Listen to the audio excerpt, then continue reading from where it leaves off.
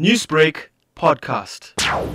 According to the statements from the prosecution in court today, Thando Shuba was arrested after he was allegedly identified by witnesses who were there at the scene. And according to those witnesses, he was at the scene when the shootings took place, when 6 people were murdered at Enkanini in Khayelitsha last week Sunday. And he was arrested a few days ago and now made his first court appearance at the Khayelitsha Magistrate court today. His case has now been postponed to the 4th of April for bail information to be obtained in the matter. What transpired in court today that led to that postponement? Well, it was actually the prosecution who requested the postponement at first.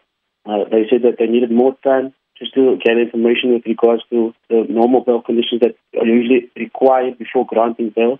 So they would need to just verify his address and also make sure whether he has any pending cases or any previous convictions. And going forward, they also needed to check that they could have more information with regards to his next appearance, and they would decide what they would do going forward. And then when it was the defense's turn to also make their statement for this morning, just with regards to the first appearance, they actually agreed with the prosecution as well, saying that they felt that they would also need more time just to gather more information on their side and just to get their affairs in order so that they would also be in a better position to argue their case for the bail application at the next appearance. As you mentioned, this was his first appearance. Who did we see in court today, either members of his family or even the victim's family members or friends? Well, this morning we only saw him standing in the dock, and then later on, just as we left court, we saw some of what appeared to be his family members.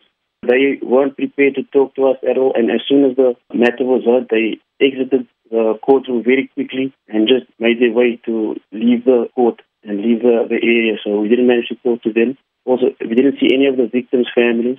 So for this morning, so far, what we saw was Thando Shuba in the dock and then going down. He has now been remanded in custody, so he'll be remaining in custody until his next appearance. Corbin, in a period of 1 week, we saw about 11 people being murdered in 2 separate incidents. Have you managed to speak to police to find out if more arrests will be made? Well, yes, indeed. Police, they have not ruled out the possibility of more arrests. In fact, they say that there are more arrests on the cards, but they say the investigation is ongoing and they aren't in a position to divulge any further details at the moment. But with the investigation still ongoing, with about 11 people, as you mentioned, who were gunned down in the space of a week in Khayelitsha.